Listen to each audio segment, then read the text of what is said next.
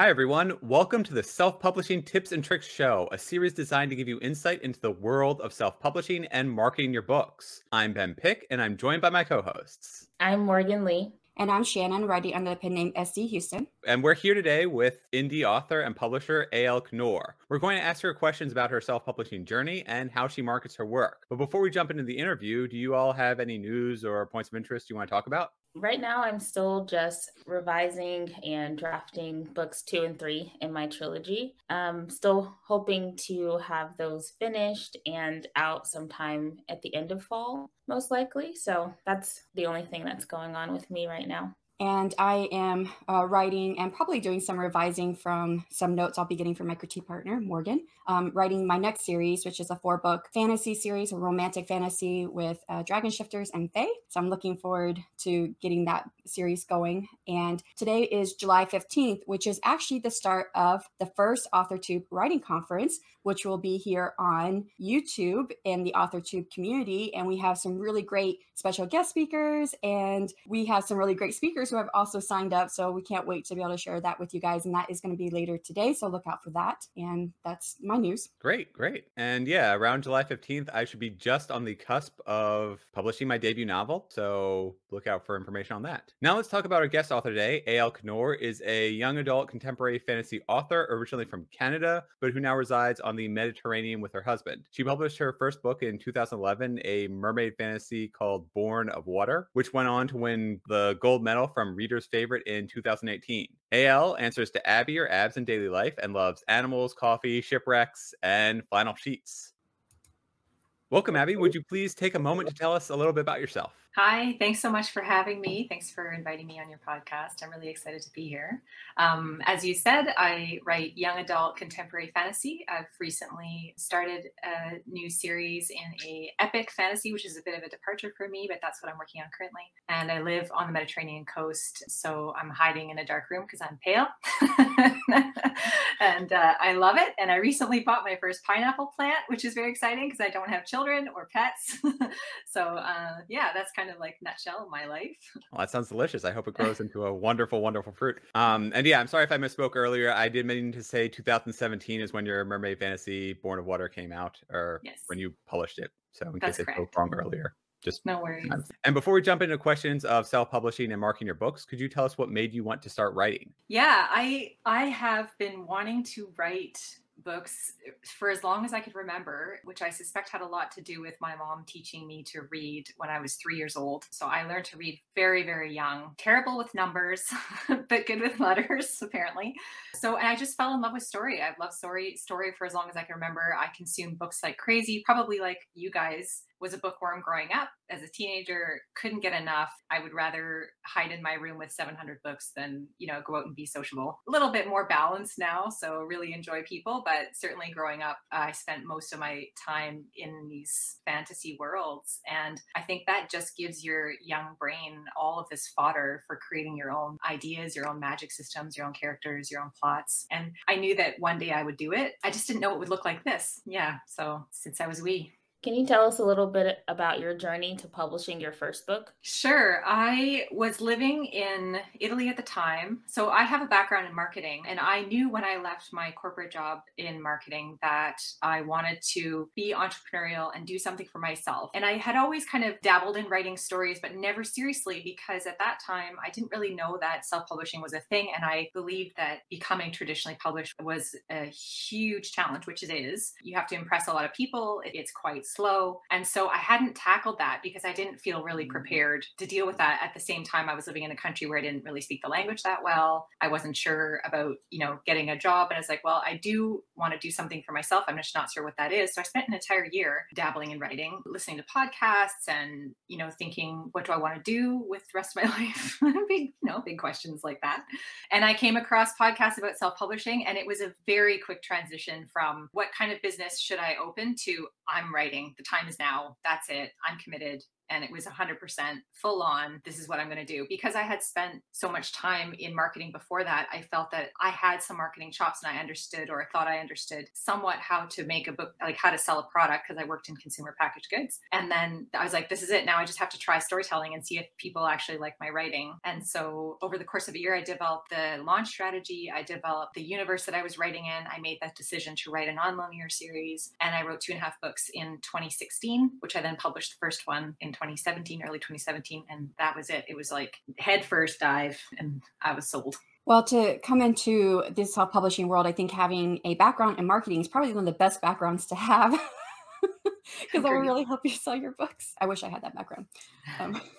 So how did you make that decision then, since you were looking at how hard it is with traditional publishing? Was there a point at which you said, yep, I'm definitely going to self-publishing? And how did you make that decision? Yeah, it was a decision that came very organically because of the marketing background that I had. And the podcast that I listened to with authors who came before me, as we all like to do when we're coming up into this industry, they had spoken richly about the pros and cons of each. And I think traditional publishing is a fantastic choice for a certain personality type or certain character type or way of working. And self-publishing is an excellent choice for those who maybe like to have a bit more control over the decisions that they make, what their covers look like, what they're going to write next, how long the series is going to be. And I really liked the idea of being in control of what I was publishing because I had kind of run a marketing team before and worked in tandem with product development and created briefs about, products. So I understood kind of taking an idea from concept to completion, putting it on the market, and all the steps kind of in between. So for me, it was like kind of an obvious choice because I had those skills and I didn't have to,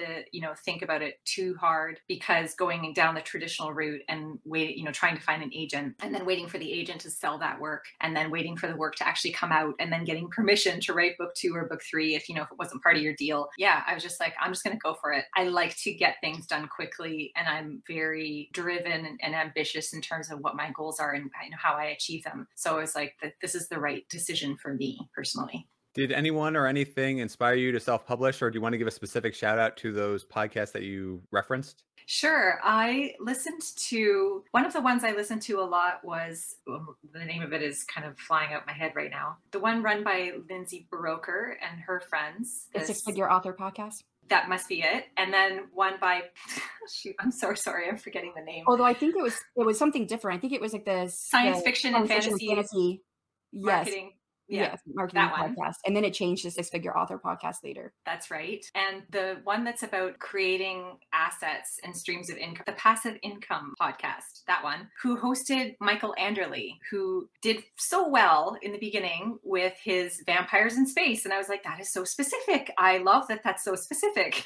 And it really inspired me. His story really inspired me because his story really spoke into finding a niche and committing to that niche and finding and connecting with the readers who really love that particular genre, and then writing fast in order to keep those hungry readers full. So I would say Michael Anderle is probably one of the bigger authors, indie authors, that inspired me, who's now, I had a relationship with him with one of the series that we published. And then the other author who I happily got to meet in Miami in 2018 is Michelle Maddow, who was a traditionally published author for YA fantasy early on in her career and made the jump into indie and loved it and is, doing wonderfully well at it. And we write fairly similarly. So she was really an inspiration for me too, because she came well ahead of me and had a lot of books out, and she was willing to share a little bit with me in the beginning and stuff. So those two authors, I think, are kind of two of my biggest inspirations in the early days.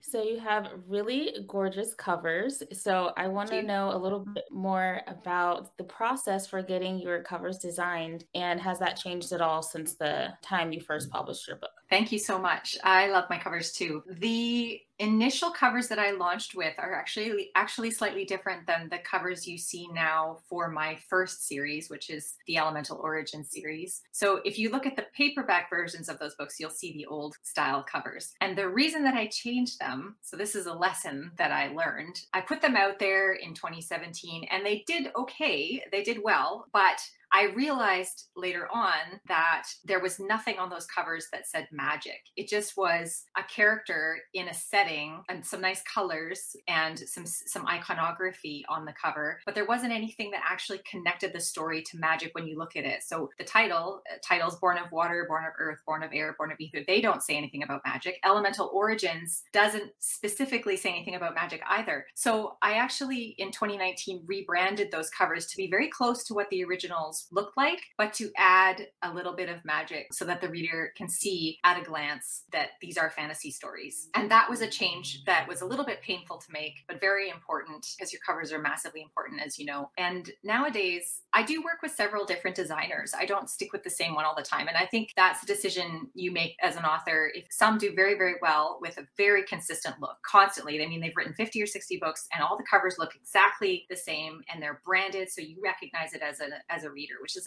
an excellent strategy. And others like myself, when I write a new series and it's maybe slightly different than what I've written before, I just want to come across with a different flavor, then I look for a new creative brain to work with to try and communicate that story or that flavor to the readers. Like you said, I think that is an important thing to take away about rebranding your covers. I've had my covers looked at by someone who is self-publishing, and she said they work, but I might be able to do better if I rebrand them and put a person on the front. I think I'm going to be looking at that probably, but like you, I'll probably wait another year or so before I do anything like that. It's expensive sometimes to make those changes. So. Right. And I actually saved expenses because I made my own covers. I did have my first one done, and I was playing around and just wanted a placeholder for my second book, and I liked it better than what I had ordered, what I had paid for my first one. So then I ended up doing my first one too. Yeah, but yeah, so that expense is probably coming for sure in the future. So you have licensed some of your German audiobooks to an outside source. Could you tell us about how you began that process and how it works? Yes, I can tell you all about it, but it's probably not what you're expecting because I didn't begin the process.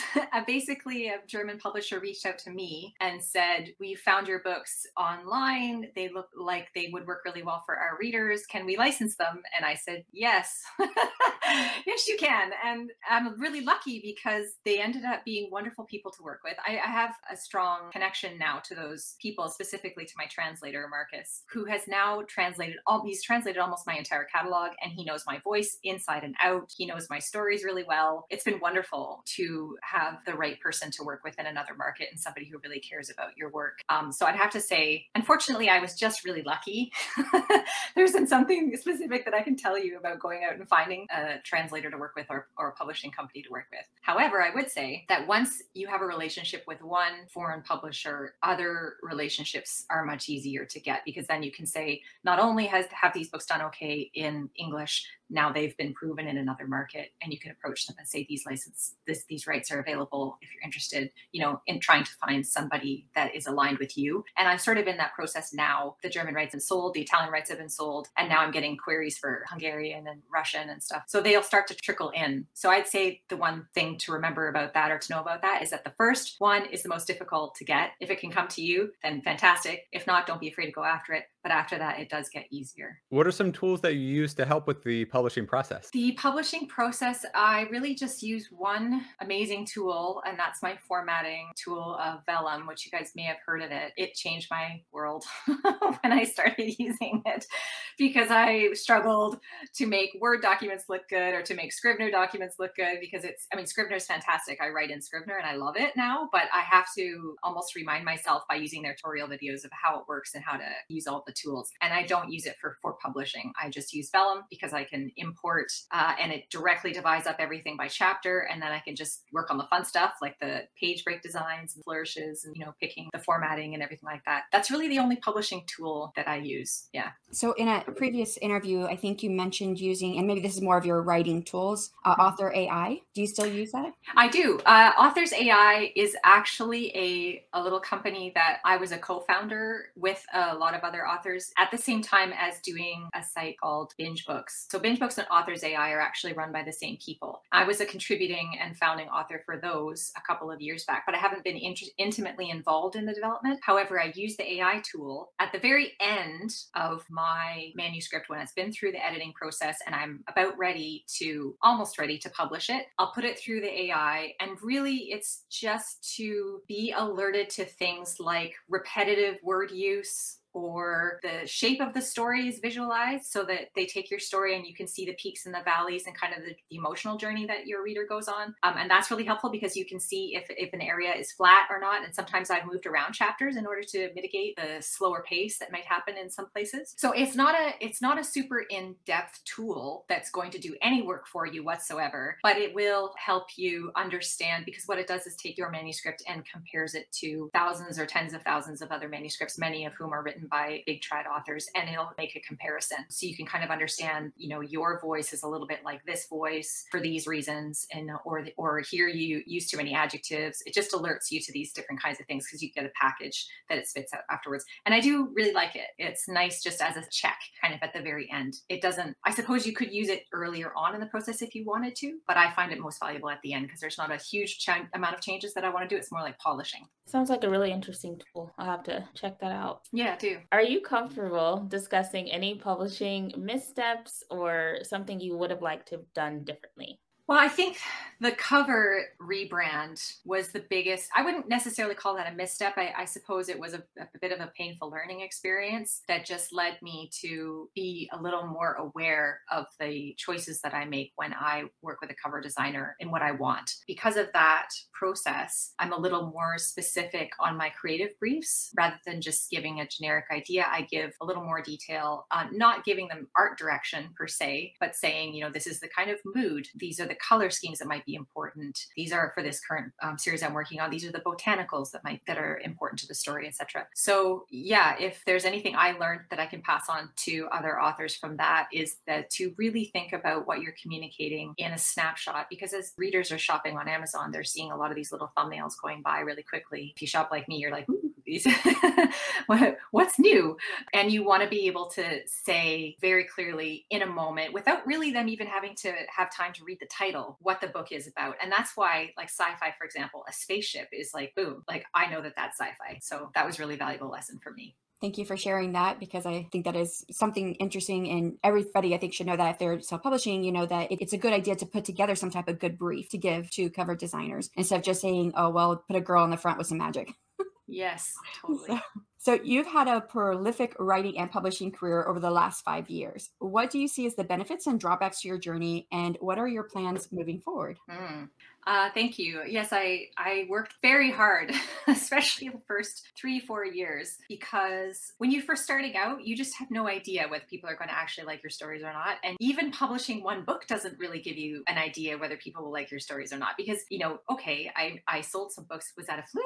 Or, what happens now? So you have to keep these readers coming back, and you have to do it fairly quickly. And so, when you're making a name for yourself, I think I published 6 books a year, I think, in my first couple of years, which is sort of insane, like looking back at that now. But I was in the right place to be able to do that because I was living in a country where none of my friends were around to distract me. I wasn't married at the time. I have no children. I had no mortgage to pay. I was just like sitting in Italy dreaming and working my butt off. I would say you have to be very careful with your body if you're working that hard, because this is a Sisyphean kind of job where you're pushing this massive boulder uphill. That's what it feels like in the beginning, to try and get some momentum. And then in your later years, you can sort of get it rolling and then just hit it every once in a while to keep it going, because now you've got this backlist that you can market and you don't have to kill yourself quite as much. Not that I'm saying you should kill yourself, but this is what I did to myself. I woke up in the middle of the night with blue arms. I had TOS, I had back problems. I wouldn't encourage it. I would say in a balance. And in the future for me,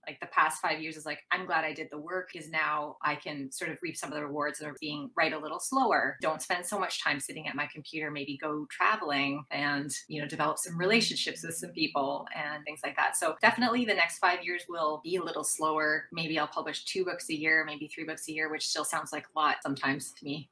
Yeah. So definitely slowing down and enjoying and just giving myself the time, the creative time and space to think more deeply about some ideas that maybe I've had in the past that just seemed too ambitious to tackle at the time. If you could pass on one thing to aspiring self-published writers, what's your best publishing tip or trick? Well, for publishing, I would say just make sure you have a really good team of people, or at least one other person that you really trust, that you can hand your books off to. Because I would say don't edit your own work. Make sure that you get help, because you are blind for the trees, kind of thing, that you can't see the forest for the trees, because you've been in this manuscript up to your eyeballs since the conception of it. And you might think that you know what it's like to read it. You don't. You just don't. You are uniquely unqualified to say whether your work is good or bad. So make sure that you hand it off to a trusted colleague. Doesn't matter where you find that person.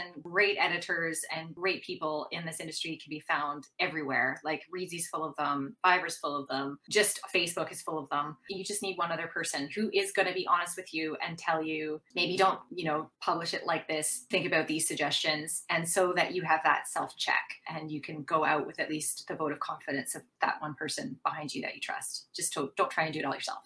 That was definitely a lesson that I learned the hard way. Really? That is very valuable advice. Yes, I was a publish the first draft kind of person. Okay. So before I learned. Yeah. All right. So we're going to move from publishing to marketing. So when you launch a new book, what is your process for marketing it? So it depends if it's a first in series or a book 2 or 3, because I don't do the same thing depending on where it is in that lineup. If it's a first in series, I put it up for pre-order at full price and I launch it at full price, because I find that for me personally, I believe that training readers to expect a sale right up front on something that you've put all this hard work into, if they expect that, it's my fault. It's not their fault because I've trained them to expect that. So for me, I think the focus being on finding the readers that really love your voice and really love your story. And then when you launch the book, it's those people that you're launching to. It's your tried and true who will give you the good reviews, who will support you by giving you the pages read or the purchase. I tell my newsletter about it. I tell my social sites about it, my social platforms, which I don't use millions of them, but I have a few. I don't do any big advertising campaign right off the hop, but I do start up some Amazon ads after a couple of weeks just to give it a chance to populate with Ocelots and things like that, so that Amazon knows who to show these books to. I might do a BookBub ad to myself, with myself as a target, but I usually wait to do a big promotion for as long as a year, up to a year after a book is actually published. And this is why it's nice to have a backlist, because now I focus on doing promotions and sales with the backlist to keep that going and keep readers feeding in, new readers feeding in. Publishing a new series to me is all about giving my loyal fans something new and juicy to read. So that's kind of where I focus when I publish a brand new book. Would you say that you do the same, or you have done the same strategy when you first started writing, when you didn't have an audience? Oh, really great question. No, I did something different. Because I was learning so much and I was in my first, couple of years. First of all, my decision to write a nonlinear series was very intentional. There are 6 books in my initial series and 5 of them could be a book 1. So I did that very intentionally because I knew that I was going to have something to market throughout that first year as I was continuing to publish new work. I didn't want to have a linear series where all I could do was funnel ads to book 1. Because what if book 1 wasn't selling well, wasn't that interesting, or was really difficult to market? Then I was just kind of stuck. I had to finish the series before I could start something new. So in the nonlinear series, those 5 characters that each have their own story happen simultaneously. And the characters, 4 of them are friends, and they're texting each other back and forth. So you get hints of something happening for this other character, which my intention was to hopefully hook them enough that they want to read that book, because you're dealing with something different than read through, right? When you read book 1, you automatically want to grab book 2 because it goes linearly through the story chronologically. With a nonlinear series, you don't have that. You have to try and hook them in some other way. So I had the girls' friends. I made them text each other and give little hints to the reader that certain things were happening. And it seemed to work, thankfully. But throughout that first year, basically those books each got their own time in a promotion. And I was not afraid to drop price to 99 cents or do a free giveaway. In fact, free giveaways worked very well for me for the first 6 months. Like every time I did a free promotion, promotion, I saw read through because it was a great way to give readers opportunity to try my writing with nothing given on their side other than the time. So for me, that worked really well because nobody knew who I was. And to get readers to try was like, well, have a sample.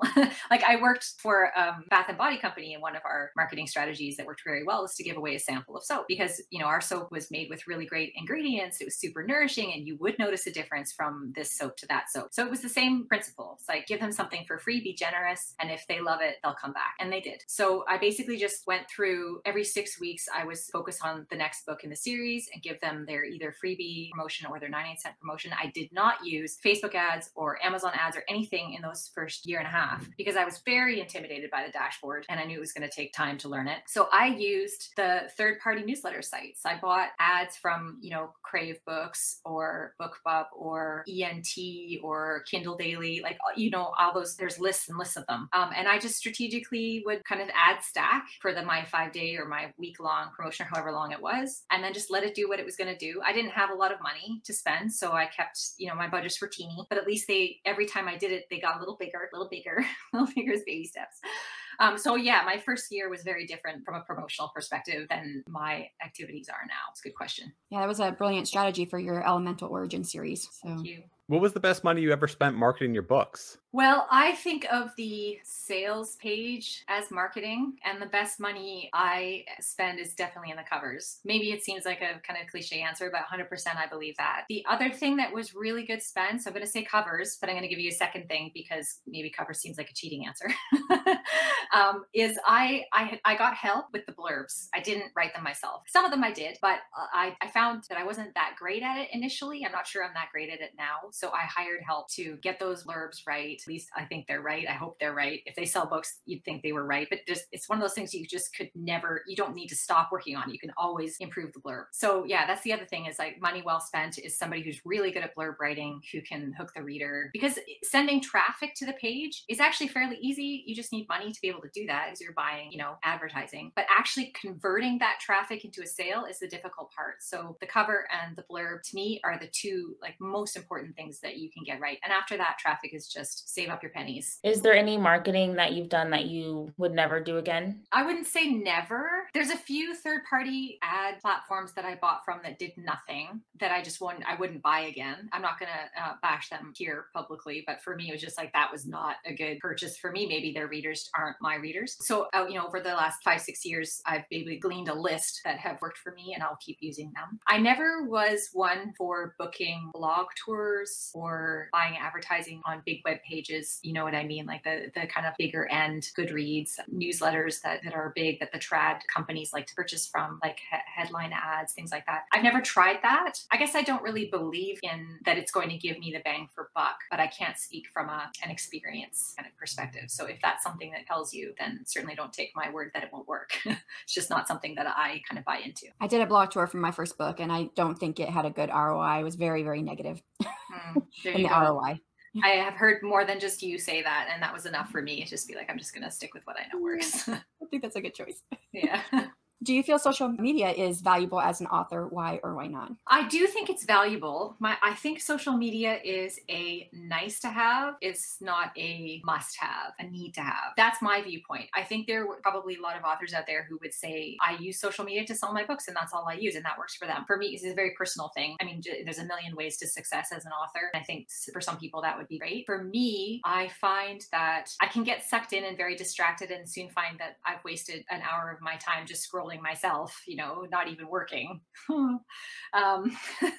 So social media to me is a nice to have. It's not a need to have. And I think sometimes that I might get rid of some of my platforms because I don't know that I'm getting out of it what I would get out of it if I was thinking of it as a need. Like, I think if you get out of it what you put into it. And I prefer to put more work into my writing than to my social. If I were to hire somebody to maybe run it for me, I probably would get more out of it. But then I'm taking budget away from something else. So it's just, it's kind of a juggling act. Yes, I think it maybe is a decision as does it suit your personality and is it something that you really enjoy doing. Are there any social media platforms that you do think are useful? I have a private group on Facebook who have been wonderful for me since the very beginning. I keep it small intentionally. I give anyone who enters has to answer 3 questions. A lot of people don't answer, so they don't get in. And I like that it's small because the readers have then gotten to know each other, and I get feedback from people that I know have actually read my books and who have opinions and who've been with me, you know, for the last 5 years, and they've been supporting me all along the way. That group is really valuable to me, and some of them have become friends. And I think whether you do that on Instagram or TikTok or Pinterest or wherever, it doesn't really matter. I think just having that group of rabid fans who are waiting for the next book is really important for an author to have that. It doesn't matter how big or small it is. It's just those are your like your true fans. Yeah, that's important. Do you have a book or series that seems to sell better than the other ones? And what are your thoughts as to why?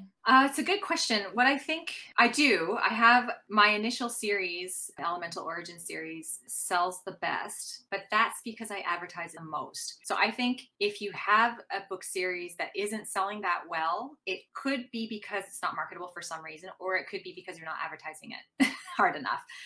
Because I believe if your packaging is good, if you've done the best you can with your packaging, your book blurb is good, and your cover is appropriate, and your metadata is appropriate, and you're in the right categories, check, then all you have to do to sell that book is then market it properly. And if you're marketing it, it's going to sell. So yeah, the reason that I have a series that sells more than any other is because I market it more than any other. And if I jumped my budget over to another series, it would sell better for sure, but I maybe wouldn't get the read through that I get because I'm not funneling those new readers into the very beginning of the story. Because how I've structured my universe is that I have my core origin story, and then each of those characters now has like a trilogy or a 5-book series or a trilogy. And each of those has a book 1 that I can funnel readers into. But I have had comments from readers saying, oh, I wish I'd known that this character actually has a prequel. So for me, my strategy has kind of funneled down to focusing on that book 1. And that's why there's so many more reviews on my book 1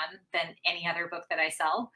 Because I market it like crazy. And if people love my writing, they're just going to make their way through the catalog. And if they don't, they've tried it and they move on. And that strategy works for me because my universe is interlinked. If you write series that are completely different and different characters, different universes or whatever, if I did that, then I would definitely just focus on marketing book 1 for each of those and finding those readers. So I like what you said about, how that first series does really well because you market all of them. But I wonder too, because to me, that seems like a unique idea of having, those 5 books and they're each a different entry into the series, yet they're all interconnected, like you said, by these text messages that I've never heard of that before. So I bet that intrigues your readers and they're like, oh, I've got to read more because this is such a unique idea. And I wonder if that helps to sell. I hope so. I hope that you're right about that. What I do find, like that was my intention, obviously, was to market each book and give it its time in the sun and its promotion period. But because of the way that Amazon specifically lays out a series, you have to assign a book 1, a book 2, a book 3. So when I market to a book 4, like Born of Air, readers land on that page and it's its own standalone story, but it's a book 4 of a series. So wait, I can start here? I'm a little confused. I feel like I'm in the wrong place. I should go back to book 1. And book 1 is it's a mermaid story. So that's the thing. It did work for me to get my author career off the ground, but there is a little caveat with that. So I guess there's pros and cons. But if somebody wanted to start out writing a nonlinear series, I would totally say, hey, go for it. It worked really well for me. If the concept comes to you, yeah, I would do it again. Maybe we should petition Amazon for changing their structure. Yeah. You have works maybe that don't sell as well. And if that's so, how you might have kind of answered this already, but do you have anyone that doesn't sell as well? And are you trying different ideas to try and get it sell better? So I have a trilogy that doesn't sell very well, but I blame the fact that I co-authored it. So it is different. It's a different voice. There's nothing wrong with the story whatsoever. The story is delightful, but it's darker, it's grittier, it's a little more violent than my usual work because my partner, he writes like military sci-fi and grimdark. He's an excellent writer, but combining his voice with my voice definitely changed the genre. It went adjacent to my typical stuff. So my usual the readers who'd fallen in love with what I already already wrote then got this book that they're like, wow, this is different. This is not like A.L. Knorr at all. This is something totally new. So I think that maybe is the reason why it doesn't sell as well as the others, because I actually shy away from marketing it because I don't want that to be a reader's first introduction to my voice, because it'll be wrong. My 30 other books don't actually sound like that. There are an infinite number of tips and resources out there for publishing and writing and everything. How do you funnel it down to being something useful for you? Trial and error. So over the last 5 years, every year, so your focus is massive when you first start out and you're just trying to figure out what works, where are my readers, what works for my personality and my character type, my knowledge level. Trying so many different things is really important. Pro of that being that you get experience in lots of different ways of marketing your books and building your brand. The con of it is that your impact is a blunt force. It's not a sharp instrument, if that makes sense. So you're kind of trying everything, which means you're spreading out your efforts. But it's really important to do that because you might magically stumble across something that just works really well for you and doesn't require the same level of maybe energy or resources that something else does. So for me, that over those 5 years, it just kind of went like this. Each year that went by, my focus on what does work for me, because I tried that, don't work for me, try that, didn't work for me, this works, this works, this works. And I think that over time, it just takes time and you being adventurous and courageous and trying different things, and you will narrow it down to what works for you, and you can then safely sacrifice and focus on those activities and save your energy. If you could only pass on one tip or trick, what is your best marketing tip or trick for self-published authors? I would say that core group of individuals, that those true fans who read everything that you love, go to them first before you do anything else. Make sure they are treated really well and they feel special. Do polls with them, get their opinions on things, share the covers with them first, share the title reveals with them first. They love your voice and they will support you no matter what, as the years go by. So that core group of individuals, whether it's 200 people or 1,000 people, it doesn't matter. Just baby them, love them, take care of them, and go to them first with everything. And everything else is like a ring out from that, to try and send a net out to bring more people into your world. But when they're in there, those people are gold. And I would say just focus on them. And even if it's a small group, don't worry about that, because they're going to talk to people and, people will be drawn in through those voices, through those people as well. So it is a marketing activity to baby your beloveds. I have never heard that tip before. So, I think we kind of know, like, if you get some fans, that you should take care of them. But I don't think we've ever really had that discussion here on this show. So it was great to have that input. We're going to transition from your marketing to now your writing and your writing life. How much time do you spend working as an author versus other writing related stuff like your editing, finding readers, reviewers, marketing your books, etc.? Yeah, a good question. When I'm writing a book, I would say 85% of my time is spent writing the book, researching or writing. And that's my focus. When I sit down at my desk, I do very preliminary dust over of my emails and just check in on my sales. But I move all that aside very quickly, and I spend the majority of my day working on that project. Once I have my editorial deadline hit and passed, and the manuscript is passed off to my editor, I spend a lot of time doing marketing. And I update my website. I might work on my product pages, my blurbs. I set up ads and I try new ads. I buy a lot of courses, but I never finish them. So I might go back and do the next installment of the course to try and learn something new. And I just so it's kind of a feast famine. Like, it's like feast on writing till that manuscript is done, and then famine on writing and feast on marketing until I get the manuscript back. And then once I publish it, I'm working on there's a 2-week lead up period to the publishing, and then it publishes, and then you got to make sure the book's doing okay and kind of feed it along for the next couple of weeks, and then it's like diving right back into the next book. So it is kind of a feast famine. I know maybe some other authors do it in a more balanced way, and they have like from 2 to 4, I just do writing, 4 to 6, I do this. But that's just what has worked for me over the years. I find it very hard to shift gears out of a story and into marketing when I'm just trying to get it to a deadline. Yeah. When you're in that writing mindset, do you set word count goals for yourself, by a week or by a month or whatever? I do. I have a daily word count goal of 2,000, and I had to really flex myself to try and find that word count that worked for me, because I injured myself early on. I've written as many as 13,000 words in one day, and I was just like, ow. So I'm just not going to do that again because that really hurt.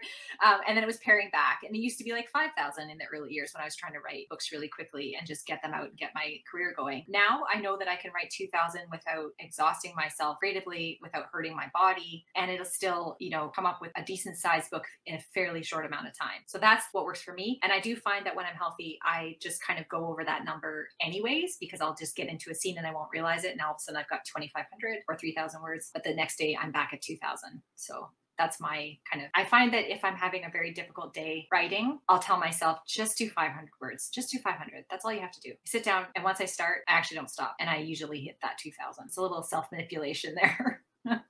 So what usually comes first for you, the characters, the setting, or the plot?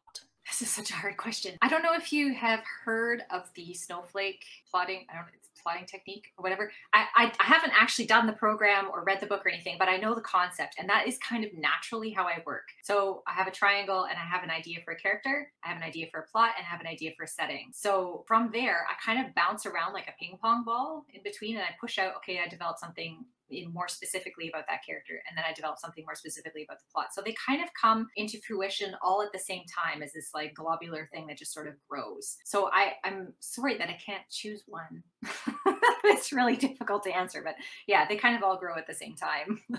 I like how you mentioned that because I kind of feel the same thing for me. And the snowflake method is something that I use. I use a version of it mixed in with like Save the Cat and other types. I love Save the Cat. Yeah. So good. Yeah, I love the book. But yeah, so when people ask me that, I'm like, well, sometimes I think about the plot, but then I can't go much further in the plot until I know who's the character that inhabits this plot. And wait, what's the setting look like? Because that's going to have an influence on how the character interacts in their setting to get that plot point. Yeah, exactly. So I totally understand what you're talking about on that. So many of your books actually have settings from all over the world. So how do you do research for all these different places? And have you been to all of them? I love this question. So I have traveled a lot. I haven't traveled to all of my settings. So the initial series, the 5 books are set they all started in Canada. The characters start in Canada. They're Canadian. I'm Canadian. It was a very easy thing to do to start there. Poland, Venice. So Poland I've never been to, but I have read a lot about shipwrecks over the years, and I love the Baltic Sea because it preserves shipwrecks really well. And I knew this story was going to have a shipwreck as a main character, as a main feature. So I chose that for that reason. And then Venice I lived in for 8 months, and then in Italy in general for 2.5 years. So I had quite a bit of experience living there. And I wrote that book while I was living in Venice, so it was perfect. Ireland, I have Irish roots. I lived in Ireland. I traveled there for about a year in my teenage years, and I danced with an Irish troupe and had a lot of experience with Irish culture. Love it. And I always knew that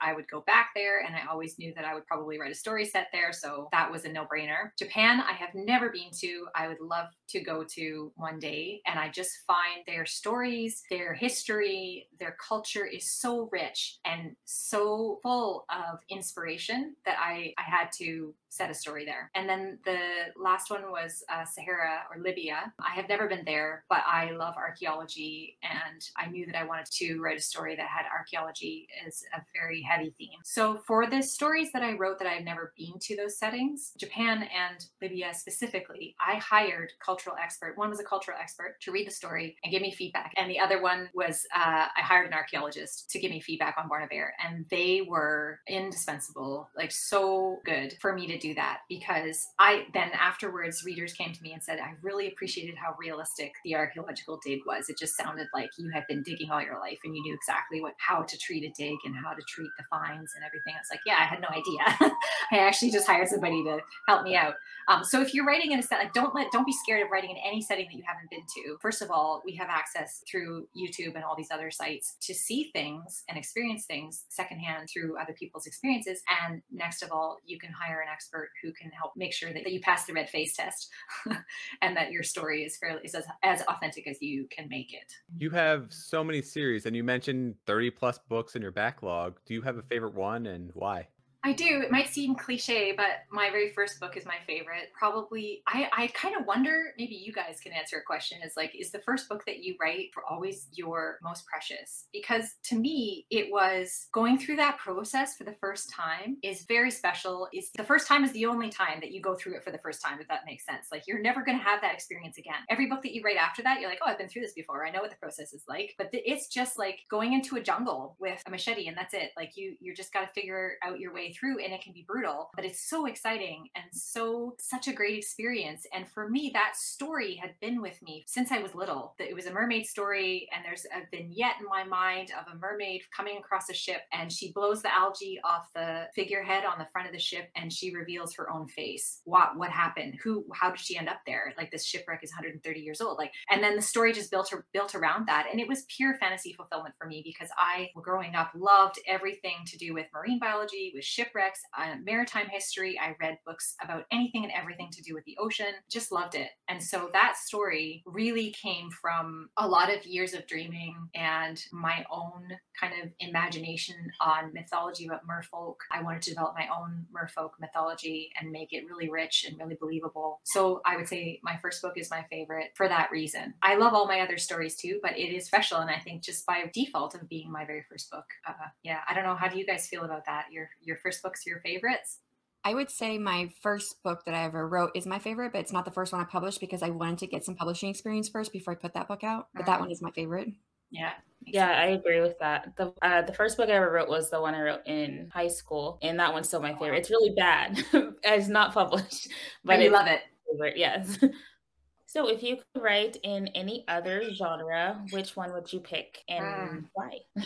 I would probably choose historical fiction because it's a genre that I really love to read. But I thought about trying that field, that genre in the beginning, but the immense amount of research that is required for historical fiction to make it a really good read, a really authentic read, and usually the word count is quite high, just kind of intimidated me away from it. But I would say I would love at some point in the future the luxury of being able to take an entire year or 2 years to write a story that is historical fiction, like something like Outlander, for example, that has a little supernatural element to it as well. But the history of it is accurate, fairly accurate, that allows you to just like really dive in and get to know this one era in time and the way of life and the culture and the people and everything about their lives. I would really love that. It's very different from what I write with contemporary fantasy, where you're just like coming up with great ideas and, your imagination's going crazy and you're just on to the next book and the books aren't that long. It's just, it is a very different, I think, experience than writing something like historical fiction. I can definitely see that. Mine's not historical fiction, but I set it in 3rd century Ireland. And so I had to do a whole lot of research to make sure I got so many things right, which took a lot of time. And even though I did all that research for months up to my first book, for each book I wrote, I still had to go back and do more research to make sure I was, following along and doing justice to the culture there. So much work.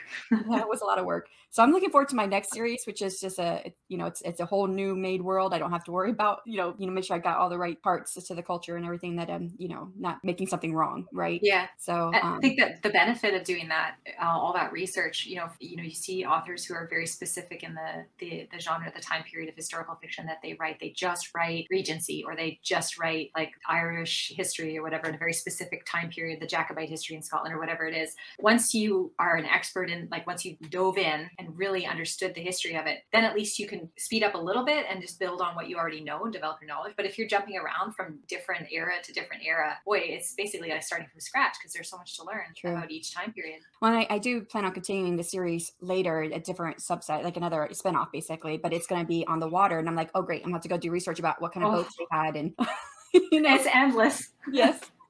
All right. So can you tell us about your next book and when it will come out? Sure. So my next book is called A Memory of Nightshade, and it is book 2 in the Scented Court series. I have book 1 here. It's called A Blossom at Midnight. It's an epic length fae fantasy with 3 main characters with interweaving storylines. And so I'm working on book 2 of that. It's a spin-off from my main universe, in which the character experiences this world through a portal. But this story is now set in that world. There's no going back and forth with the portal. So readers who've read that series will be like, oh, we're going back to this fantasy world. It's got its own map and its own continent. It's a much bigger cast than books that I normally write, and it is more political than what I normally write. And the magic system was born out of the Born of Earth fairy books. It's a fairy tale ghost story that I wrote as the origin story for Born of Earth, and her character kind of grew in the trilogy that I wrote for her afterwards. And that earth magic, I had a lot of readers come back to me me and say, oh, I just love the earth magic. I'd love to have more from that alternate world that we visited briefly in that series. So I was like, all right, let's do this. So it really dives into real botanicals and the connection with the Fae. And it also has like because it's a court, the scented court, it's a very wealthy kind of set in a very wealthy kingdom where perfumes and scents and flower magic, and each Fae has a connection with a pollinator, whether it's a bee or an insect or a bat or whatever. So I developed that kind of to dig more deeply into that other series that I wrote. And I'm having a lot of fun with it. So I'm in the middle book of that trilogy. So the first one is A Blossom at Midnight. This is A Memory of Nightshade. And then book 3 will be A Shiver of Frost. Well, thank you for answering all of our questions. And before we wrap up, can you tell our listeners where they can find you or your novels or pre-order your upcoming novels? Sure. My books are in the Kindle Unlimited program. So if your listeners are members of Kindle Unlimited, they can read my books through that program, or they can just purchase them on Amazon under A.L. Knorr is the name that I write under. Fairly easy to find. And my website is alknorrbooks.com. Everything's linked from my website. And I have a page on BookBub and on Binge Books just under A.L. Knorr, fairly easy to find. And you can also follow me through Facebook and Instagram and TikTok, same name, A.L. Knorr Books. Wonderful. Wonderful. Thank you so much for joining us today and giving your insight and experience. And this has been fantastic. I mean, I really do love the fantasy genre and all those incredible stories, and shipwrecks too. I have a whole bunch of follow-up questions, which we don't need to take here, but thank you so much to our listeners and viewers as well. Our next episode will be on August 1st. We'll have Jessica Ingold, who writes in multiple genres with 6 published books and 1 poetry collection. Goodbye, everyone. Bye. Bye. Bye-bye.